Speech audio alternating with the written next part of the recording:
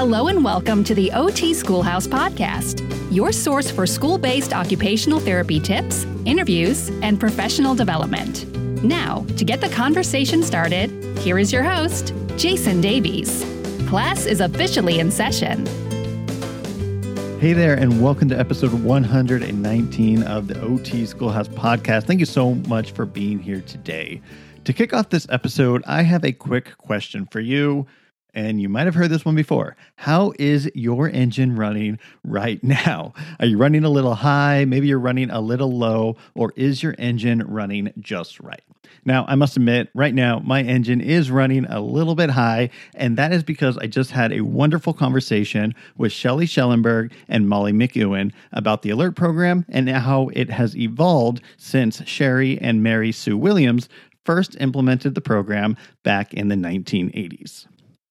Now, if you're not familiar with the ALERT program or the reference I used to kick off this episode, you should be. The ALERT program is one of the OG self-regulation programs out there, and it has been used worldwide to not only support people who don't quite understand their own arousal or alert levels, but it has also provided caregivers and adults of children to have the language and analogies to use to better help their students, their kids, understand their self-regulation.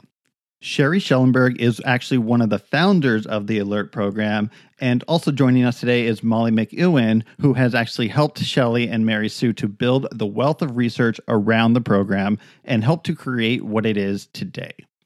So let's go ahead and cue that intro music. And when we come back, we're going to dive further into the ALERT program to talk about the famous car analogy, the research behind the program, and how you can use the program in your classrooms with success. So stay tuned, and I'll be right back with Sherry and Molly. Sherry, Molly, welcome to the OT Schoolhouse Podcast. How are you doing today? Sherry, we'll start with you. Oh, awesome. Thank you, Jason, for having us. It's good here. I'm in Albuquerque, and we got a little bit of snow. Any moisture we get is always welcome. So it's been a great day to hunker down and be with you on the podcast. Absolutely. Thank you for joining us from Albuquerque. And Molly, what about you? Where are you joining us from today? Well, I'm joining you from White Salmon, Washington, on the Columbia River Gorge, looking out at Mount Hood in all its glory and that beautiful Columbia River. So beautiful sunny day, cold. I think it's cold just about everywhere right now, it feels like. Yeah, but yeah. So, well, thank you both so much for being here. Really appreciate it. You know, the ALERT program is definitely something that I learned about early on in my career. It is one of those programs where it's been around a little while, thanks to both of you. We really appreciate that. I know a lot of the newer programs that have come out that talk about social emotional learning and social emotional skills, self-regulation, really kind of throw it back to you all at the ALERT program as kind of the founding a little bit. So I'm excited to talk a little bit about that. Before we do dive into that, though, I want to give you both the opportunity to just kind of share where you are at right now in your OT journey. So Sherry, you want to go ahead and share that first? Sure. In terms of my OT journey, it started for me really about how I became an OT in terms of I have a brother who is quite a bit younger than I am. And I was 12 when he was born, and he had Down syndrome. And so I got to see, this is, so now we're dating ourselves or myself, and anybody that can do the math can figure out where I am in life. But, I was 12 when he was born. He was born in 1970. It was the beginning of a lot of the early intervention programs. You know, up until then, a lot of our work in OT didn't exactly involve that particular population. And so what I got to see was this little guy who needed a lot of extra support and got to go from 2 months until throughout he was 21 to for his school career, basically, if you will. So the early intervention was like a half-day program. It had OTs, PTs, speech, and some teachers, early learning specialists. And so it was a time when I was like, this is beyond amazing, and I want to know more about this. And so that's how I kind of got into OT. And then I think pediatrics in general has been fascinating to me, and I kind of haven't ever left. Do you know what I mean? I have a great love of working in the schools. That's where I started my career. Yeah. And so I think right now, we'll talk later in the podcast about kind of where the alert program information has evolved, what we've added, stuff like that. But for right now, that's probably the best kind of general background of where I am in my professional journey, which the cool thing that I realized too about myself and OT was that the thought of doing one thing for forever in the rest of my work career was appalling to me, like that's almost death by nervous system. And I thought OT seems like a very good bet because there's so many incredible areas that you can work in. If you felt one wasn't a match for you, you wouldn't get out of school and go, oh no, I have done a terrible thing. So absolutely. It's amazing, right? You hear about OTs that, they come to school-based occupational therapy for the first time right out of college, or they don't come to school-based OT until they're 40, 50, 60 years old, even sometimes. So you're absolutely right. It's nice that we can work the gamut of the life cycle as an occupational therapy practitioner. So yeah, love it. All right, Molly, what about you? You want to share a little bit about your OT background? Yeah, I've been kind of all over the board, but always pretty much working with children in pediatrics as well. And I came to OT from two parents who were both healthcare professionals and thought that at the time when I went to school, there weren't a lot of options, that talk about dating you, for women that were very exciting. Education was one, and nursing. My mom was a nurse. She said, absolutely not. You don't want to do you don't want to do that. So the allied health professions were a real viable option, and OT won the prize, and it has served me very well. I think what has served me the best is it's not a technically based profession, it's a philosophically based profession. And so it's a way of life. And so once you become an OT, you live it and you practice it in your own life, in addition to the services you offer as an OT. So I started first in the schools, was my first, before 94-142 was even enacted. It was a very progressive school in Minnesota that I started with and learned a lot, and moved on, had other positions, and ultimately ended up in academia and taught for a while, and now doing primarily consultation. But I'm not working much. I'm up here on the Columbia River Gorge, enjoying time. Sounds like a great place to be. And talking to you. Yes. And thank you for talking to us. We really appreciate it. So, you know what? We've learned a little bit about you both. Let's go ahead and dive into it. And I don't know which one of you wants to take this question, but I just want to ask you how you define self-regulation. Well, I will start, and I will let Molly wrap it up, which she is very excellent at doing. And so despite her trying to give her all the time she needs to be able to relax, I count on her a lot for what I would term higher level questions. So, but we talk about self-regulation. It's the ability to attain, maintain, and change arousal appropriately for a task or a situation. And that's, the words of it. It definitely involves many neurological connections and different levels in the nervous system. And so that's how we define it in our courses and in the original, in the Leader's Guide book. And then, Mal, you want to talk a little bit about some of the parameters of that maybe? I think an important concept when we talk self-regulation is context, how we attend based on the activities we're involved in and the environment in which we are engaged. So that's pretty important piece of it, is so how well we are able to stay alert and attend is dependent upon the demands of the environment. There's been a lot of emphasis of recent on this concept of self-regulation, and it really can be defined differently depending on the frame of reference or discipline from where one comes. For example, psychologists will define it very differently than a basic scientist who's studying it, neurologist who's studying it, or a teacher who is looking at it. Research and study in this concept has helped us obviously get a lot better understanding, and it has helped us to come up with and identify different levels of self-regulation. These levels of development are developmental. They're intertwined with each other, and they coincide also with the hierarchy of the nervous system. So now we know, which we didn't know before, there are different types of self-regulation, and we're going to be talking a lot about that today. But as OTs in the schools well know, sensory regulation has really been seen as a really important skill set for kids, and it helps determine success in learning. So teachers, educators have been more and more focused on it.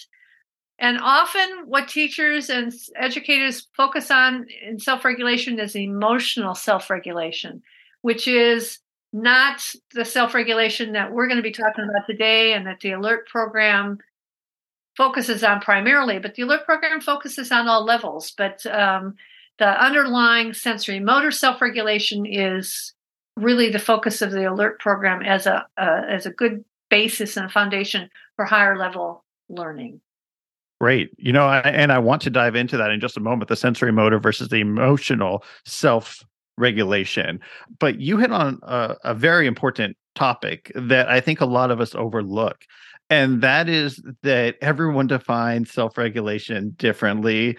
The same is said for sensory. Like you're talking to a teacher and they have a completely different view of what a sensory item is compared to an occupational therapist.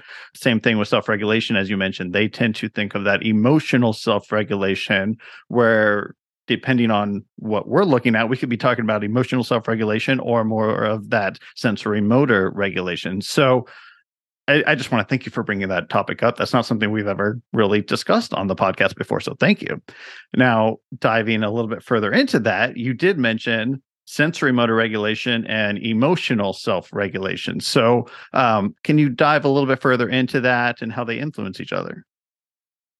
I'll give a start and then we'll see where we go with it here, because I do think it's really, I get reminded, Jason, you have such a good point. I get reminded of my anatomy teacher years and years ago in the coursework in OT school going, let's get oriented here. And it's like, you don't want to start trying to identify a body part till you know what you're doing and what you're looking at, right? And I love that that kind of framework. And I think that's true with our definitions. So just having those conversations with people about, tell me more about what you mean or what you see as far as that. Because to me, sensory motor self-regulation is what we start with first in the ALERT program, which is using sensory motor strategies to change how alert you feel, okay? And emotional regulation being typically more about your feelings. You're sad, you're mad, you're, whatever. Both being dysregulated or well-regulated in both are hugely important. And of course, even though they're two really distinct different forms of regulation, they are hierarchical, they are entwined. When you're really great at sensory motor self-regulation, it supports you and provides a foundation for developing good emotional regulation. When you're good at emotional regulation, it helps to support the lower level sensory motor self-regulation. So while they're really, they affect each other, and I know as OTs, we all know a lot of this, by focusing first, our experience was by focusing first on the sensory motor self-regulation, that gave a really good baseline. It was also something the individual, if they have the potential to be independent in self-regulation, could do for themselves. It was strategies that our teachers could use and build into routines.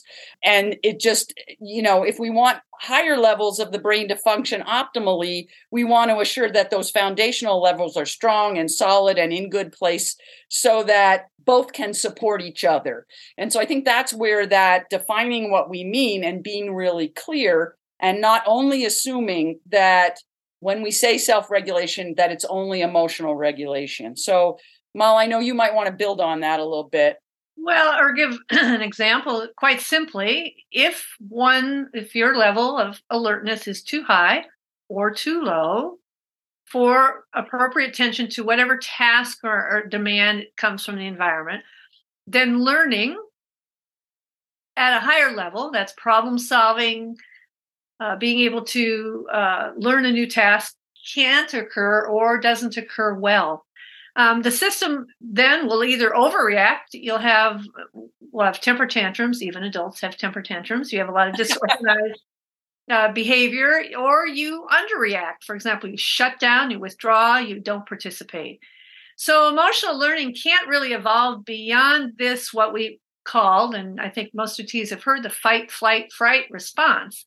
That's very much of a biological level. And when that is not organized, then emotions are, you're emoting, all right, but you can't use those emotions, like identify them, explain them in order to problem solve and learn at a higher level. More sophisticated learning just will not occur if those lower levels of the brain and sensory motor regulation don't have some degree of organization.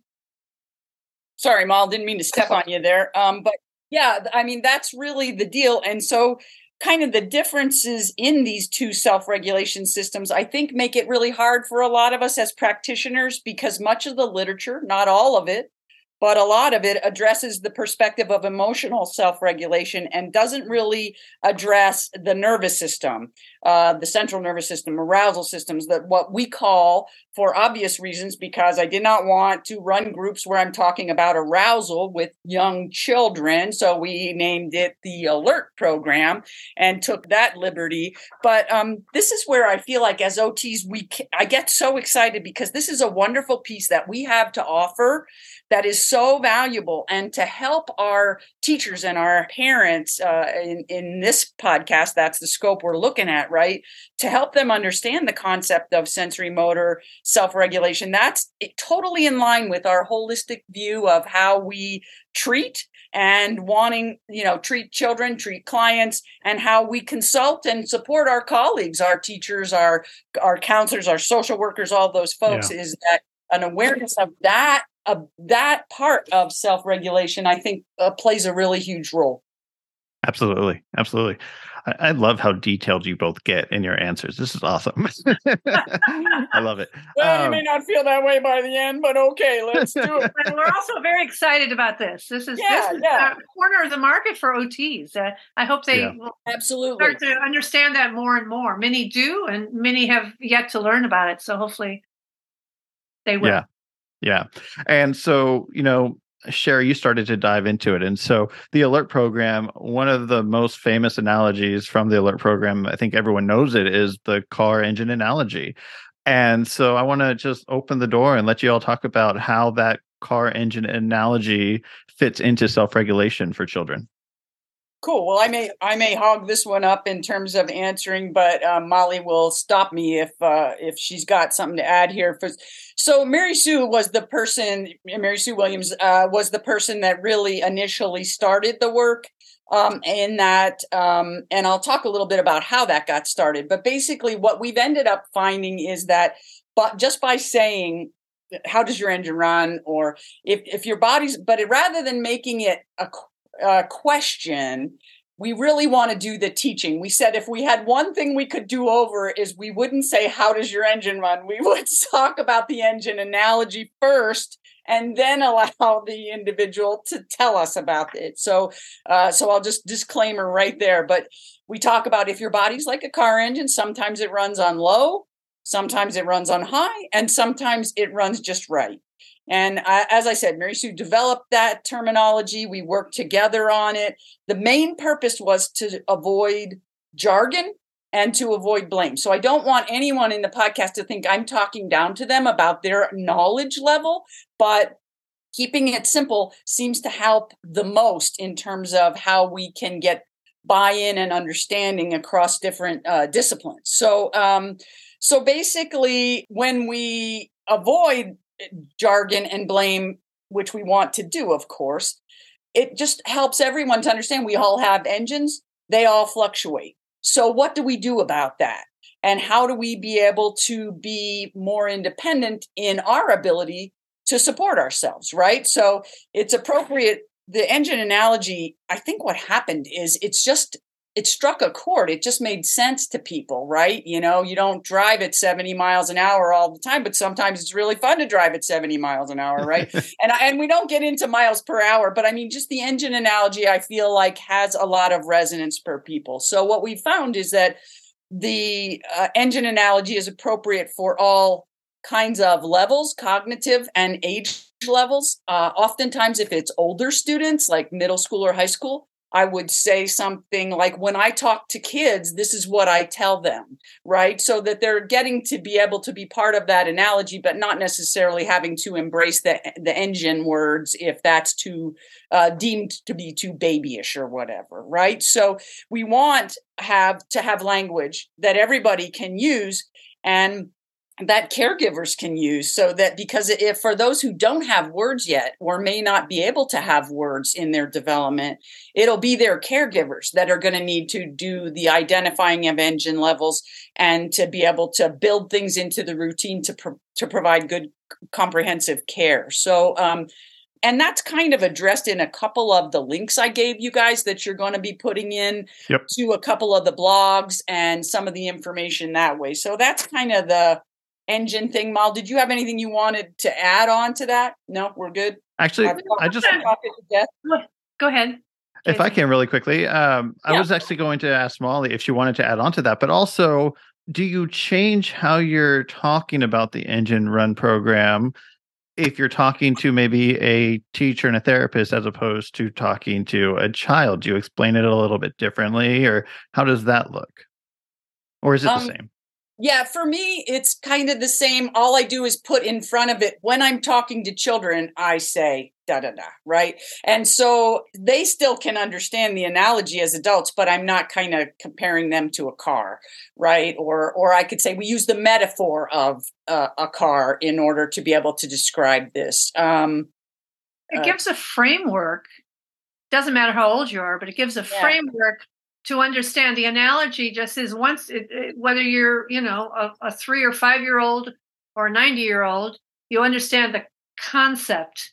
And once you understand the concept based on a simple engine analogy, you can use a lot of different vocabularies, but you have the concept and the organizing construct to deal with it.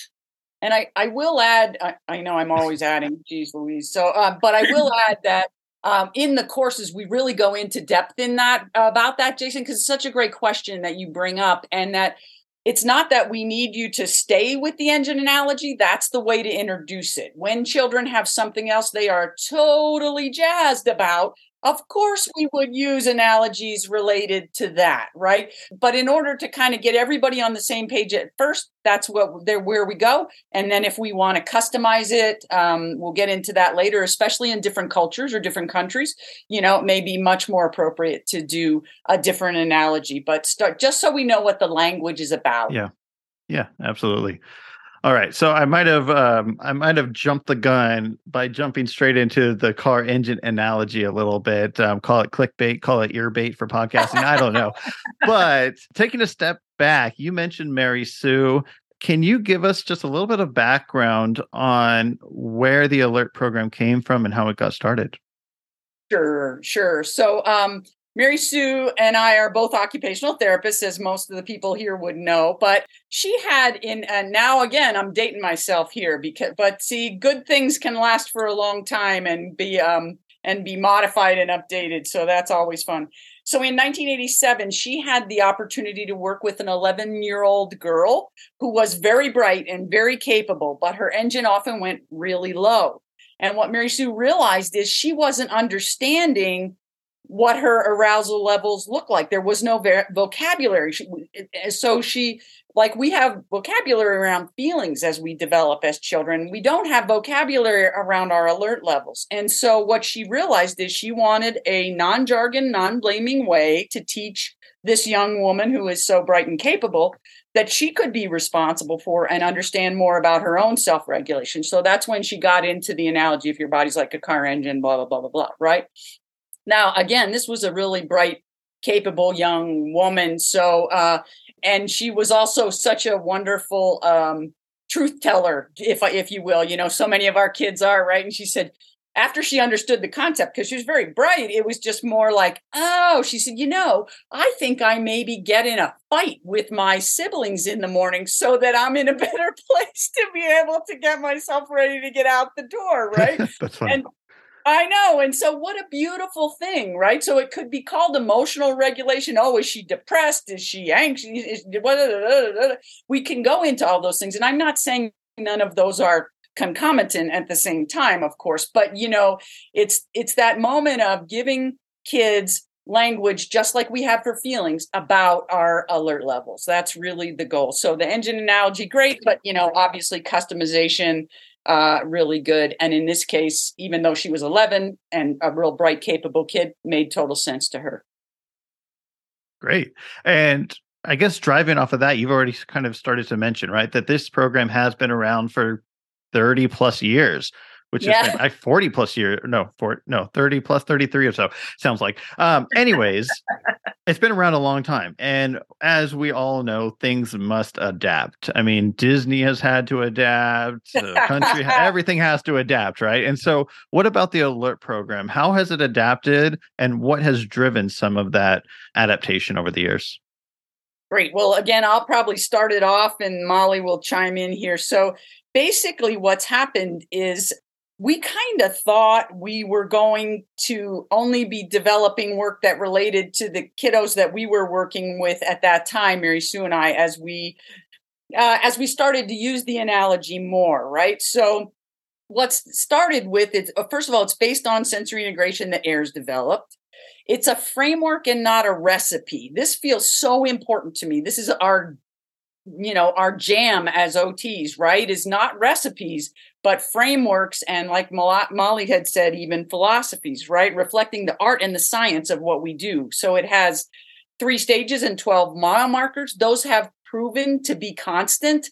And we continue to refer back to those because what we did was we put those down as we worked with the information. We put those down and laid them as the order in which one learns about self-regulation. It doesn't mean you have to spend a different session on every one of those things, but this is what we found to be true for children and for adults, because of course the adults in the individual's life need to know what's going on and why we're talking engines and all that good stuff too, right?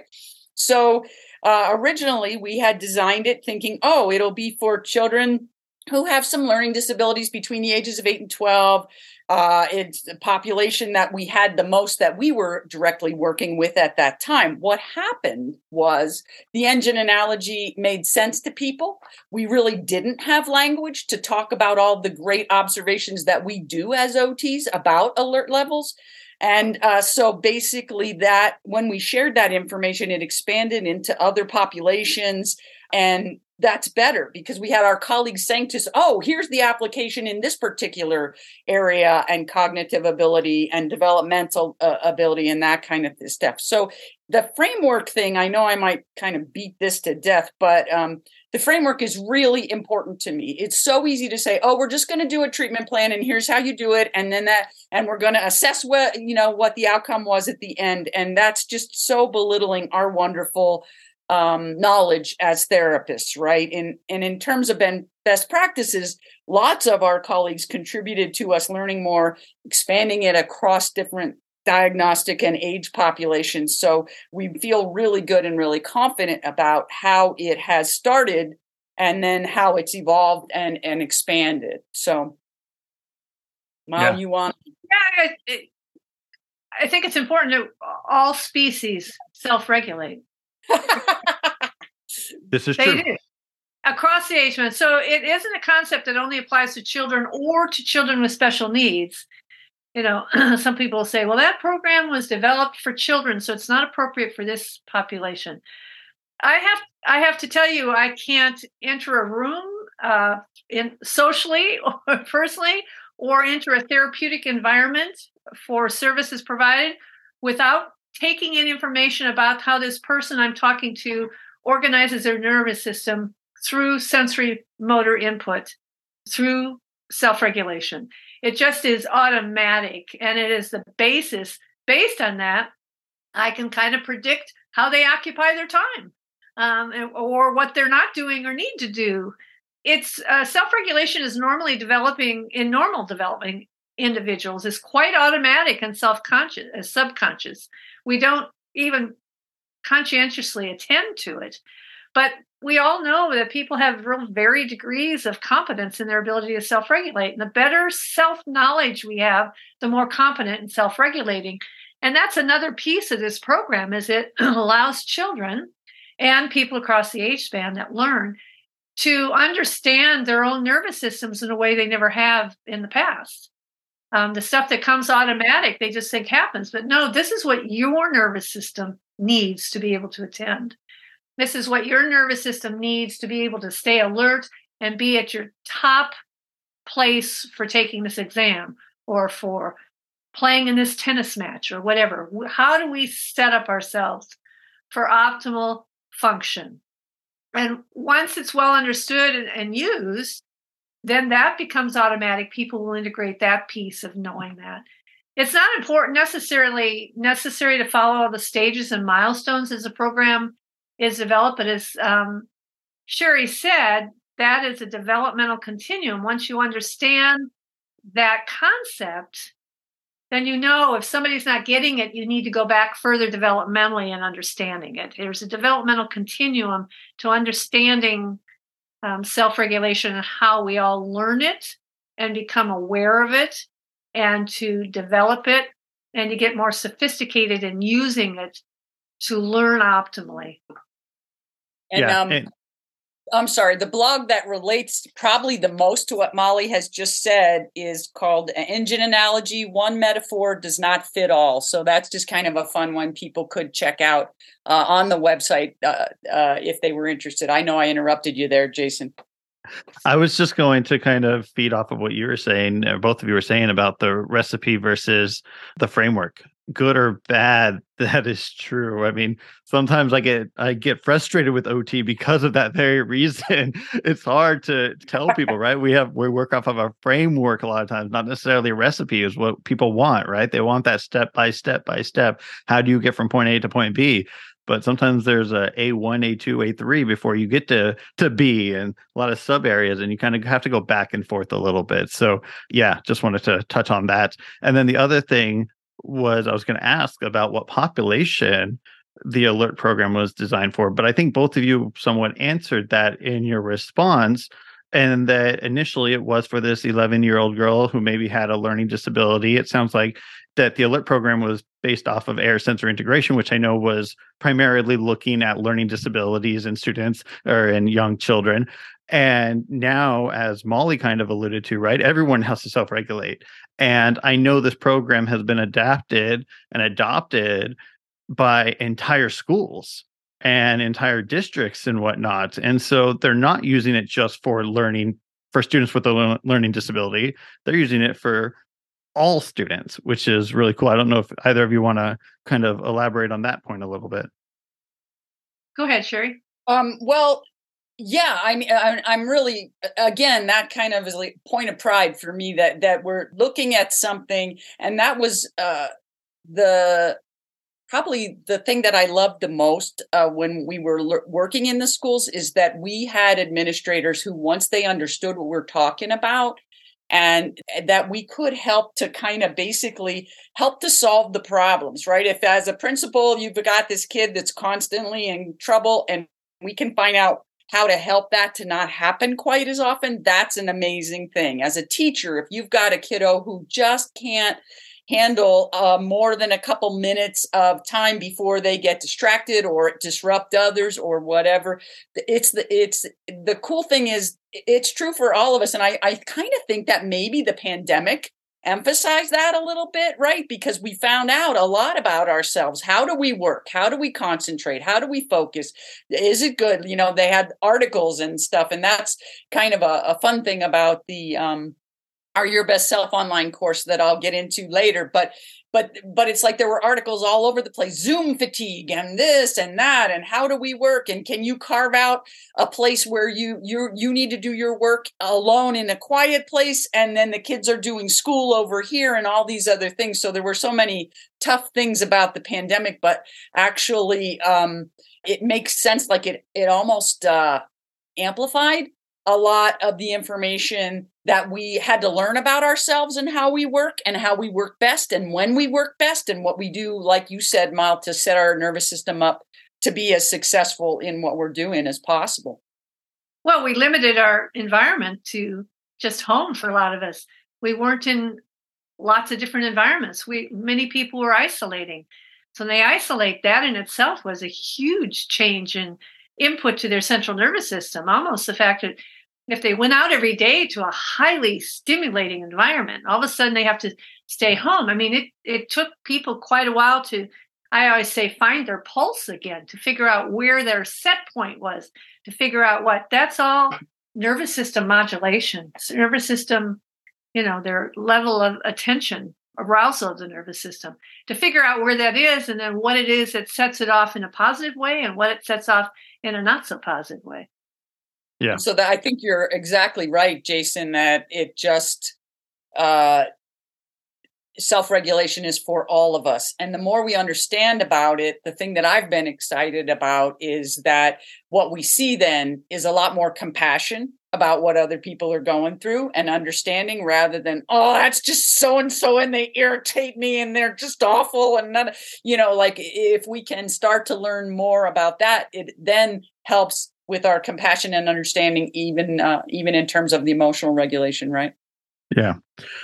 So one of the things that I really appreciate about established programs like the Alert program, being around for 30 plus years, means that there's been some time for others to take a deep look at it. There's been some time for researchers to get their hands on it. And so I wanted to ask you, of course, I know there's been a lot of research, but if you could boil it down, what are some of the key research over the years that you have just been super proud of about the Alert program that has come out? And I'm sure that has driven the program forward. So just wanted to ask for maybe a few highlights within the research that you'd like to point out. Yeah, perfect. The first thing I'll say is it's so interesting because, of course, we're not doing our own research. Mary Sue and I will fully say we are not researchers. We are clinicians through and through. And so so other people do research on your information, and then sometimes you find out about it and sometimes you don't, right? And so the great thing is that what has happened for us is that, especially in the FASD populations, there have been some beautiful, more what people are looking for sometimes, especially our administrators, in terms of published studies that are significant. And again, that whole social science thing you addressed, Jason, of, well, what did they do and how did they do it and da-da-da-da-da.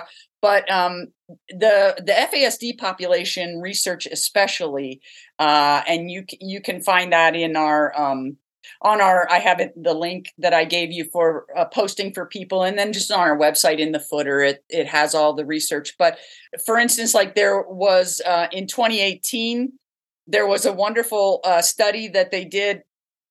And I should brag on what I think Molly has helped me to organize and make so much better for practitioners, which is it's not just a list of citations for the articles. What we did is, and Molly was so helpful in this, is we went through and listed kind of the different levels of research and down to popular press, right, from the big, more scientific stuff. And then also we made a comment after each of the articles so that you could know generally what that article was about. Is it worth your time and effort to go look it up, right? As though we all have time to go, oh, yeah, sure, I'll look up these all pages and pages worth of citations that don't, and I get them and I don't even apply to my setting, right? So that part feels like important to say. So when people go to that document, they'll be well led as to what might apply to them.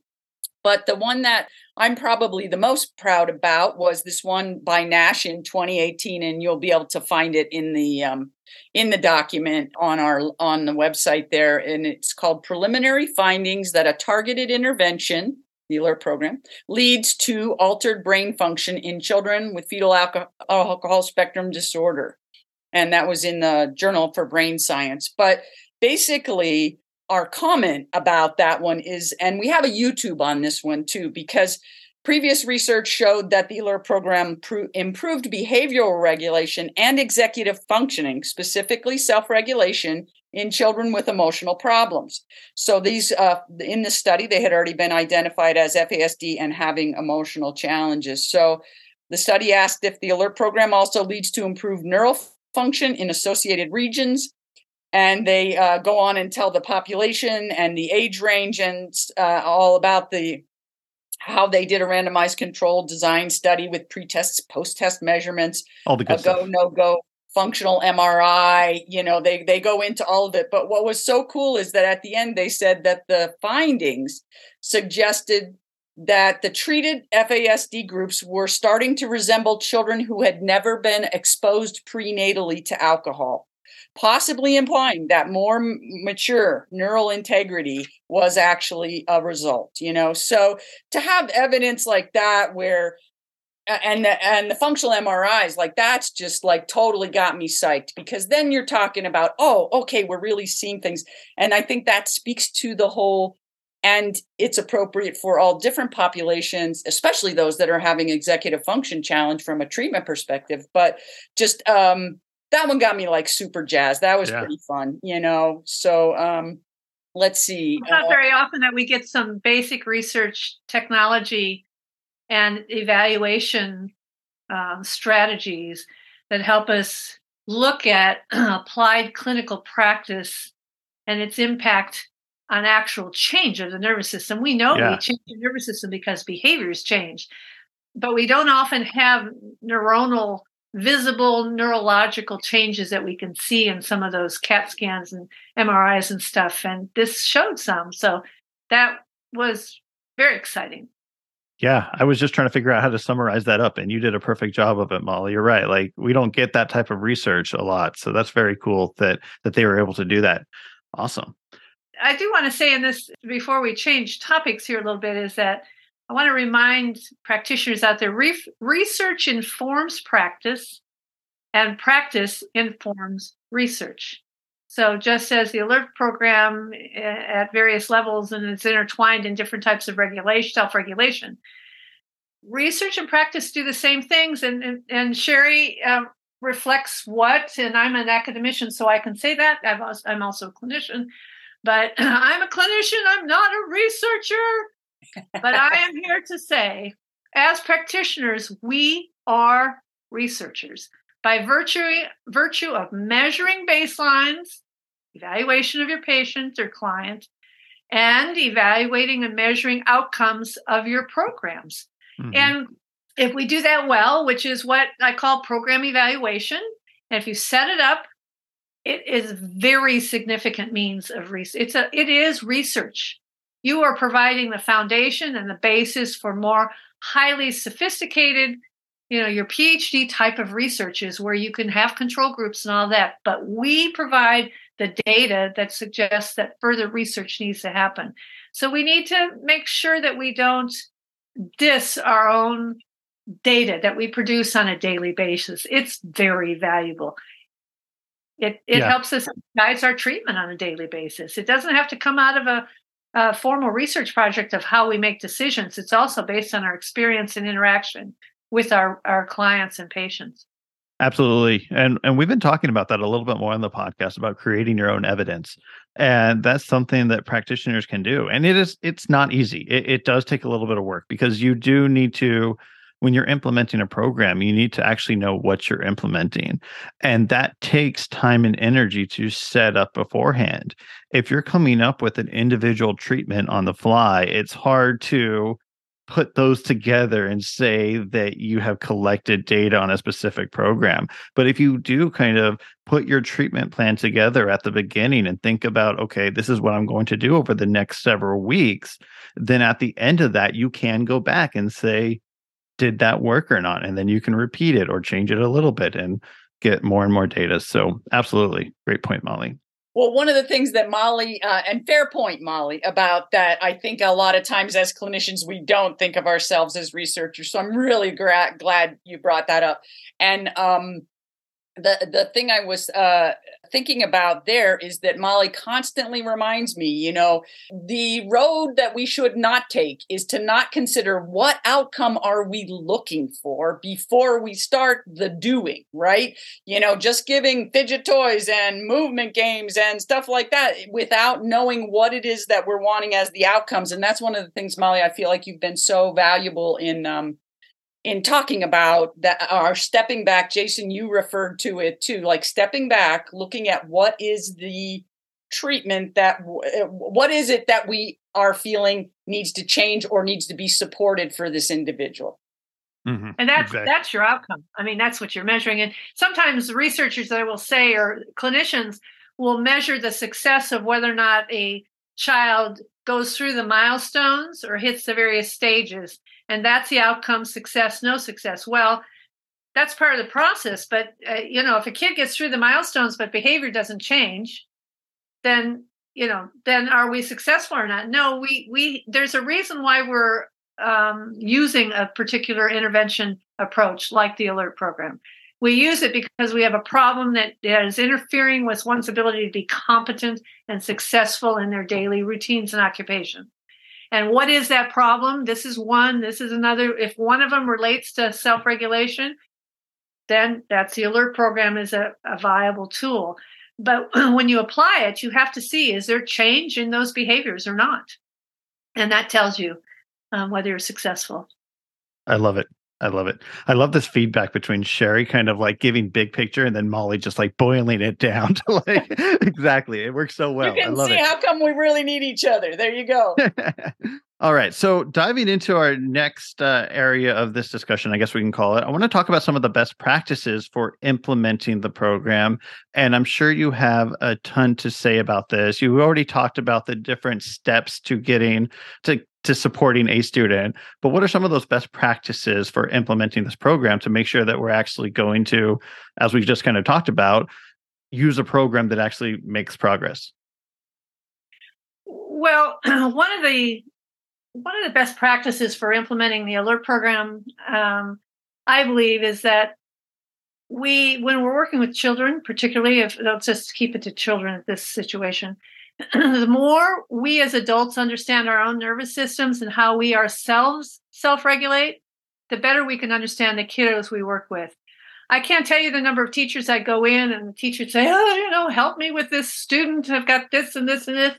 And as I watch the teacher stress dealing with lots of students, a lot of special needs kids or just regular kids, I watch that teacher's nervous system and how that teacher regulates or doesn't regulate, where they can pull themselves together, where they become organized, how they do that. And when I can mirror that back to that teacher and integrate that with the concept of the engine analogy, it looks like your engine's running pretty high. Mine would be too if I had to deal with these kids, blah, blah, blah. You get into that. Look how you are helping yourself get back organized so you can focus on your kids in the classroom. That kind of conversation. Sometimes I don't see the child for treatment over a couple sessions because I'm working with the teacher. Once the teacher has that, sometimes the child ceases to even be a problem in the classroom. The teacher's got it, can just intuitively go at it once they go, that's like me when I do this, and I need to help the teacher maybe come up with different strategies, more age appropriate, different sensory diets than the teacher needs. So that is a huge best practice to me. We have to make it worth the teacher's while to support the self-regulation. We have to have them, they have to have a buy-in. If they don't, then they have the pull-out mentality. Take the kid, fix them, bring them back. Well, when the teacher has more knowledge and skills, they feel more satisfied with their job, more efficacious when working with a child. So we can do a lot of modeling in the classroom. That's another big piece of implementing it. Demonstrate with the class of the child so others can see how it's done and support the child, and the adults learn a lot from that. Absolutely. So I have a question then.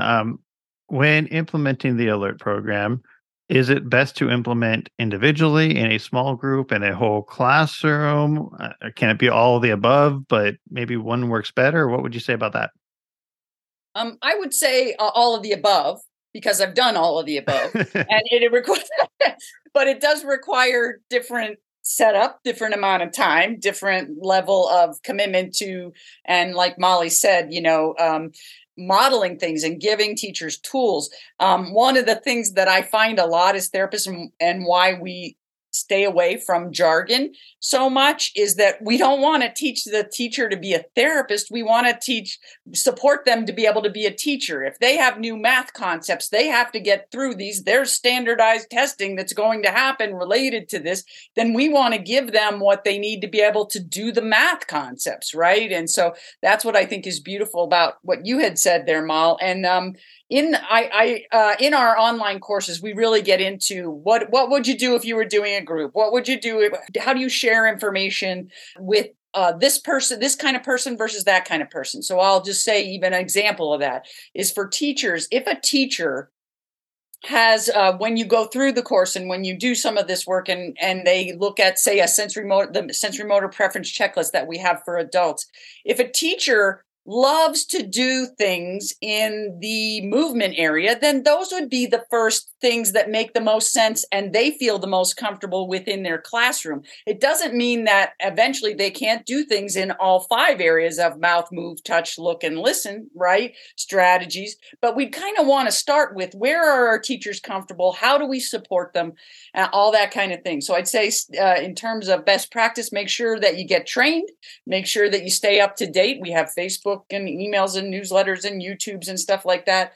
Use a lot of the resources. We have a lot of free resources on the website designed for individuals, groups, that kind of thing. So I would just say the thing that I found a lot in terms of helping people, making it like kind of lightening the load for therapists, was a lot of the free resources that we do have put up there. But definitely you can do it in all those different ways. I joke about, and I think this is in the Alert Program online course, that you might not want to start out with a whole classroom of kids that have behavior disorder diagnoses and give everybody fidget toys. That's not probably your first go, right? What you want to do, though, is find out what works for these particular kiddos, and then we go ahead and introduce those things into the classroom and help to support the teacher. So, I mean, that's kind of a duh, but I mean, it's also a thing that sometimes as OTs, we get very gung-ho and we're going to start out with the hardest situation. Let's give it some time. Let's find out what's working, as Molly said. Do fidget toys even work for that particular individual? We don't know. We're going to try it out. We're going to assess whether that seemed to be a right match for that individual. So I hope that answers kind of the whole ball of wax, really. Yeah. And I was going to ask you about some of those activities you have up on the website, games, songs for children, but you kind of ended that answer and with the word assessment, talking about assessment. And so I want to ask you about that. I don't think we even technically had this maybe in our questions today, but when it comes to assessing students, is there a particular tool within the Alert program, or do you recommend a specific tool for kind of assessing students' self-regulation? What would you recommend?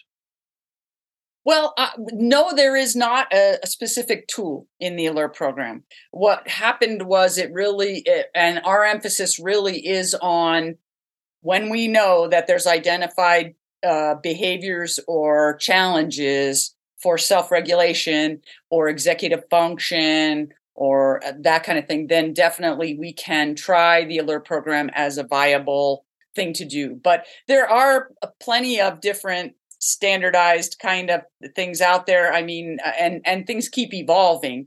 I don't have any one favorite thing because I think sometimes just even doing general motor skill evaluation, we can see the regulatory components, right? And so I'm not dissing on standardized things. I'm just saying I think we kind of assess it in all that we do, right? Molly was talking about that. Yeah, there are some, the Canadian Occupational Performance Measures, COPM, has a tool for kids that is a checklist format. And I think if you use a Likert scale checklist, I've used that with teachers a lot, where they can observe a whole classroom or they can observe an individual child.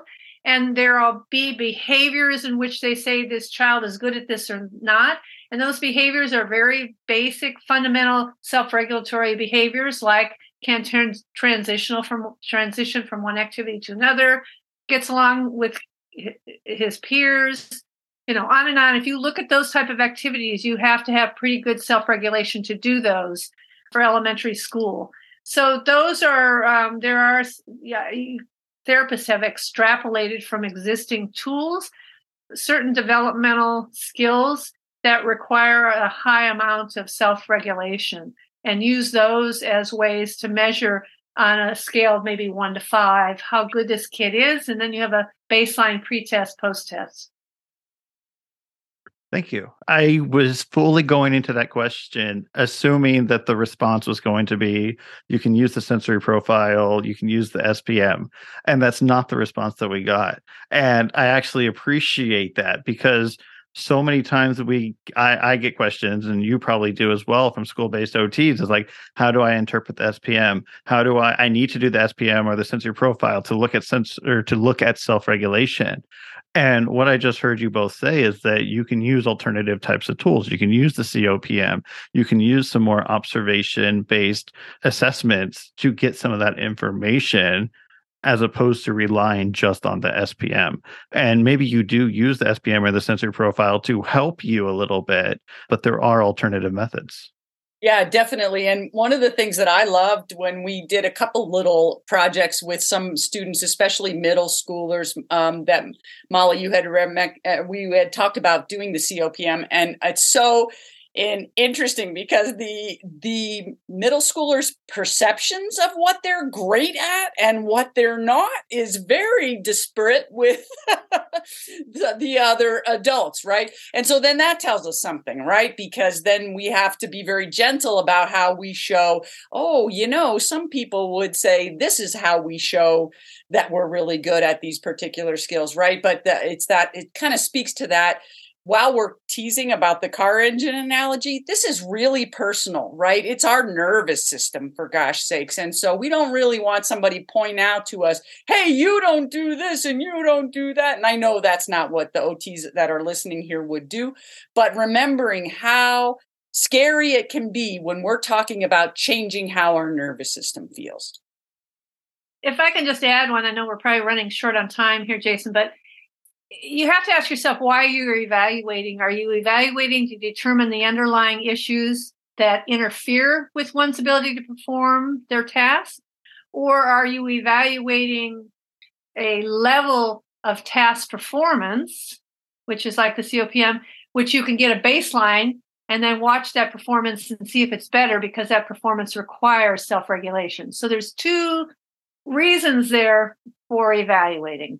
And I mean, there's probably more, but those are, Yeah, exactly. I could come up with some more, but anyway. No, but that actually kind of leads to the next topic that I wanted to discuss. And, I remember in OT school, this was very common, and it's still a common discussion between therapists using top-down or bottom-up approaches. And so I wanted to ask you how you feel, or where you feel the ALERT program fits on that top-down versus bottom-up approach, and the benefits of that approach.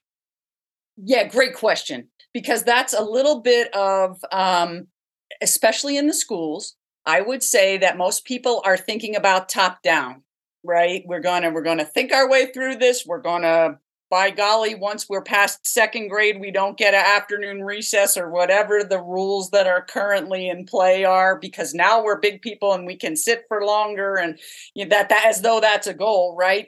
But the ALERT program incorporates both of them, because that's what we needed in our setting when we were utilizing it, that depending on the individual's cognitive level, it would be a terrible shame to waste the ability to use both. When it's used well, the ALERT program is supporting from a bottom-up way for that top-down to be able to be reflective, problem-solving, all those other good things, right? So I guess my opinion is that this is, again, where we shine as OTs. A lot of programs are only thinking it through.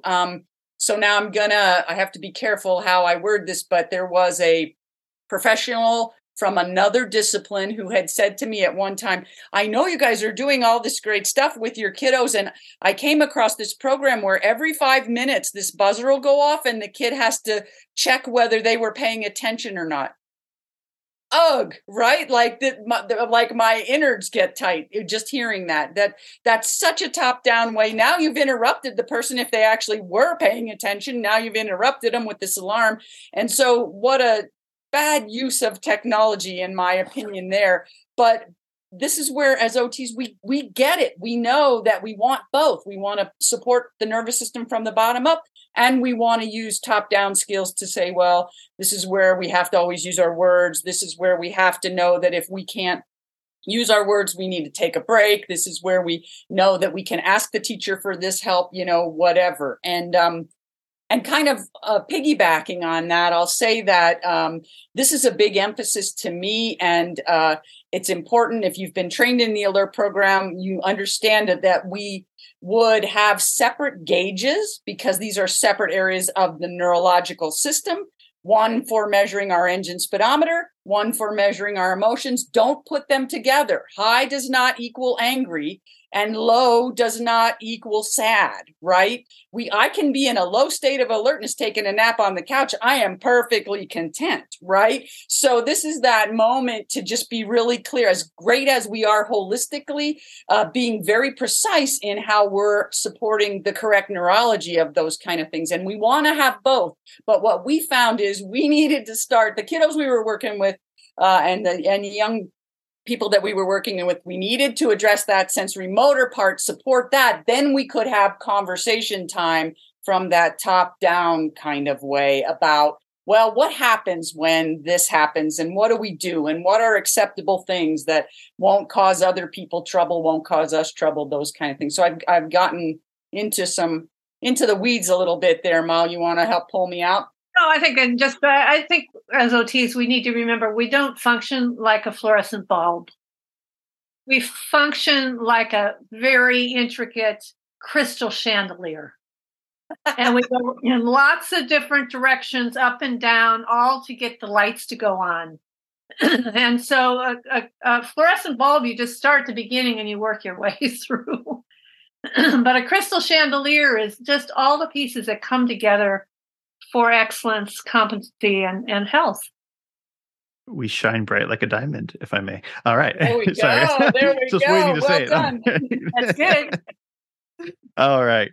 Moving on. Thank you for that answer. I think it's a tough one, but I really appreciate you going into the detail that you did. It's not an easy answer. And it's something that I think we have various beliefs on, and I don't think there is one right answer. And I think Sherry kind of really narrowed it down. It really depends on where the student is. Some students, you might be more effective using a top-down approach, and other students you might need to use more of that bottom-up approach. And it also depends on what their goals are, where they are at in life. And there's so much, right? Like, that's why I love the PEO model, right? You have to look at the person, the environment, and the occupation. You can't just look at one.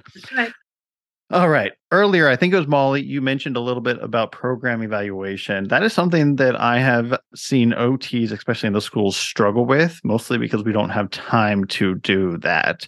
But it's very important.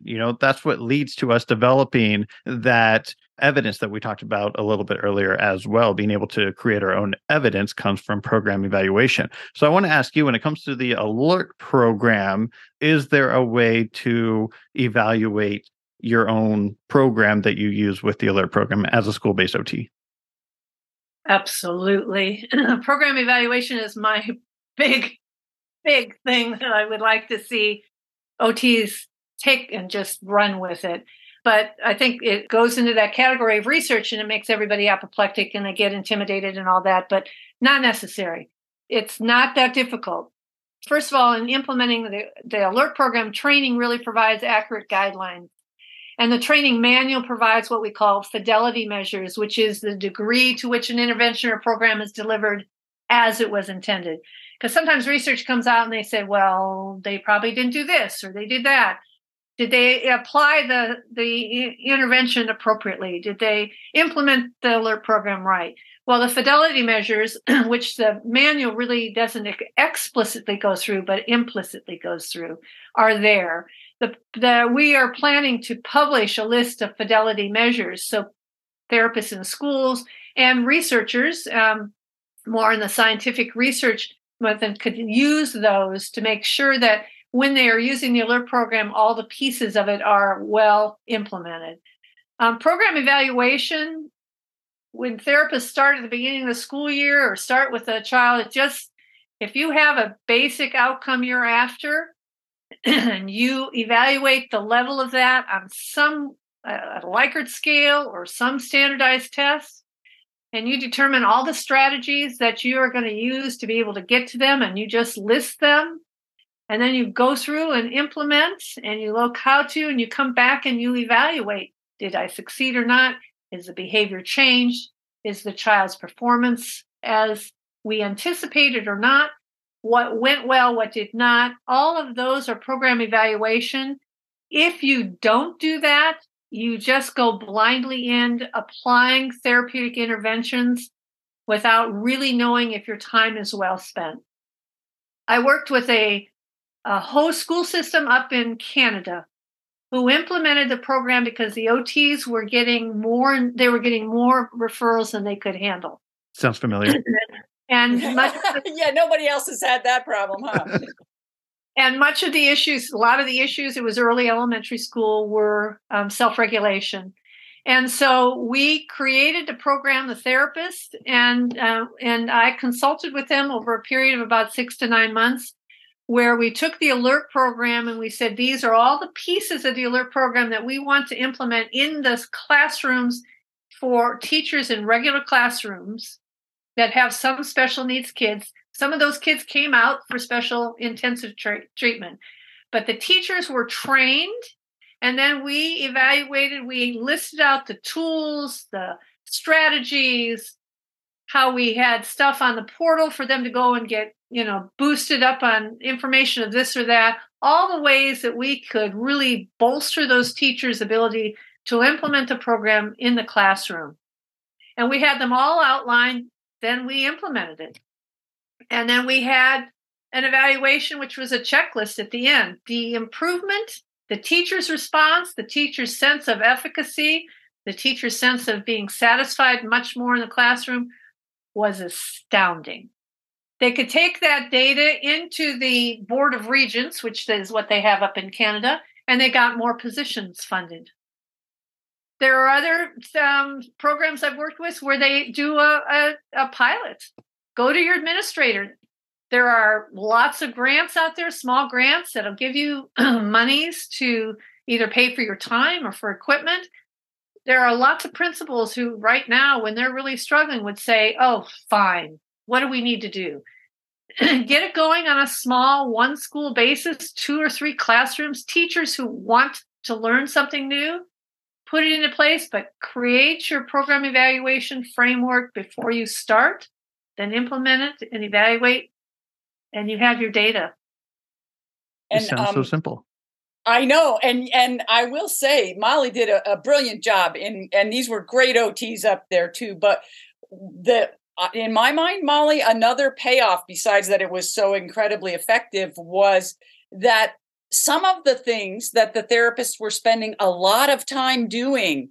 So again, coming back to how limited we all feel about our time, were not the things that the teachers found to be the most helpful to them. That's the beauty of the program evaluation. They dug into this. And so then what a relief as a therapist. Oh, I don't have to do that. That doesn't help.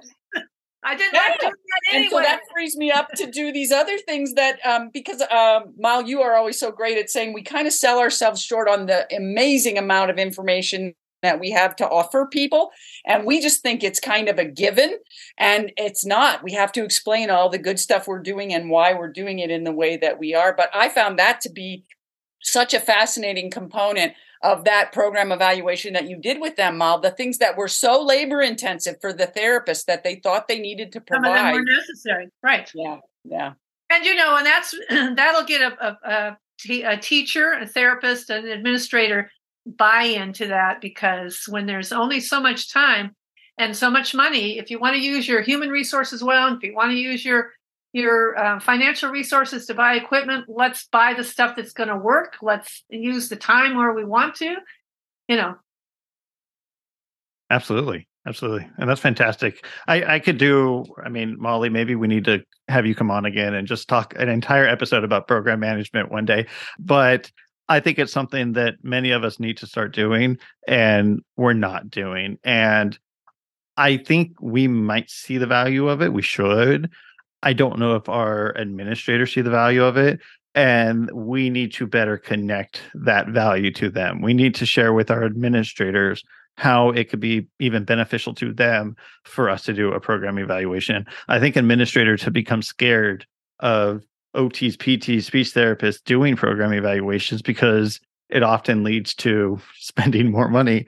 And I think we need to figure out how to be more on the same page with them so that they're more inclined to encourage us to do program evaluations. So yeah, that's kind of my take on that a little bit, but we need to do more of them. All right. And I'll just say too, I know we're getting along, but that my experience, Mary Sue, and my experience in the schools was that people said, if you keep telling everybody information, you're just going to get more referrals for OT. And we actually found that to be the opposite. That when we gave classroom teachers enough support to deal with the couple little things that were going on in the classroom, they didn't turn into being major things. They didn't turn into more referrals. We got more appropriate referrals, but we did not get more in number referrals. So I think that speaks to some of that fear of the administrators you were saying, Jason. Yep. And we need to let them know that. I mean, they just assume that they hear us complaining. They hear us saying that we're drowning, and they assume that if they listen to us, we're just going to say we need help by having more OTs on staff.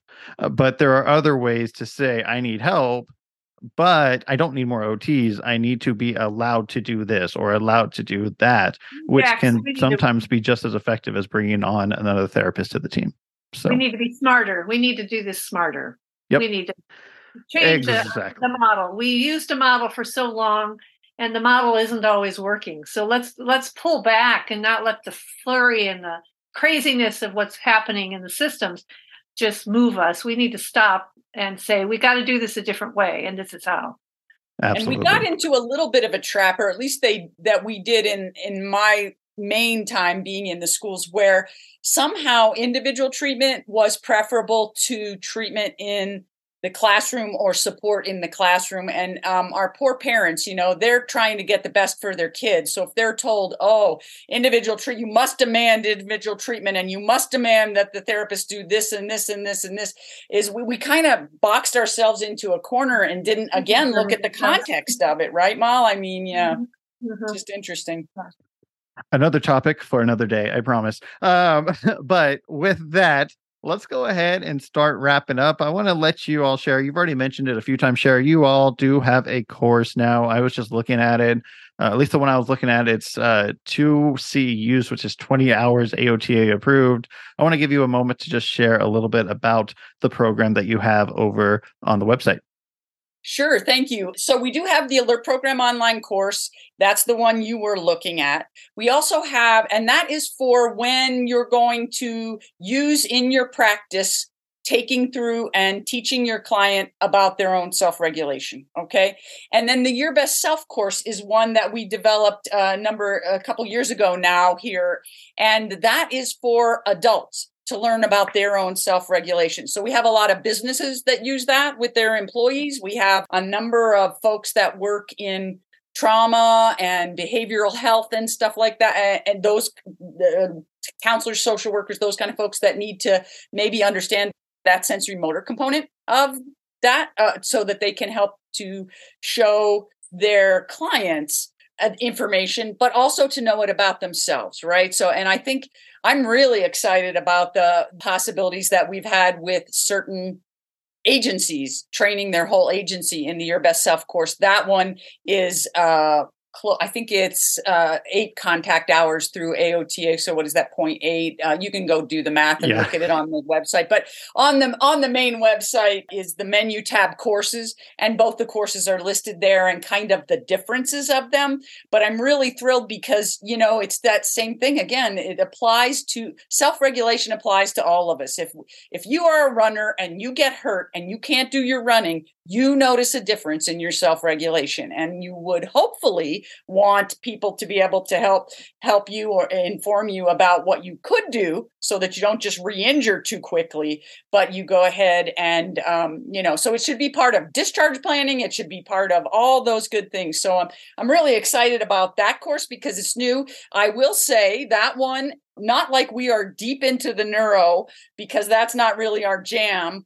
But I mean, it's neurologically sound, the alert program, but I like to describe it as like the alert program, and the lack of jargon is kind of like the express lane for neuro. And if you want to go on the wonderful country roads and do all the other great things of learning all about neural pathways and all that kind of and neurochemistry and all that good stuff, then that's the stuff where maybe you want to be trained in polyvagal theory and all those kind of good things. We actually have that as one example in the Your Best Self courses. Like, this is the express lane. We're talking neuro on Mr. Potato Head here, not in the very detailed way. And then we're going to go ahead and if you want to dive into it, know that there are wonderful other resources. So those are the two courses that we have. We have lots of books, games, songs, all kinds of stuff like that on the website, as you said. And we are an AOTA approved provider of professional development. So I won't belabor this at this point. Who wants to listen to that? Just go look at it if you're interested in it.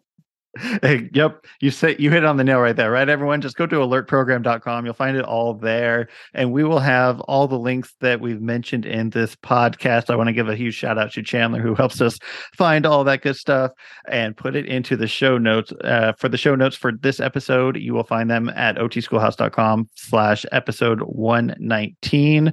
Or if you're listening to this on a podcast player like Spotify or Apple, just click on the link somewhere below where the play button is.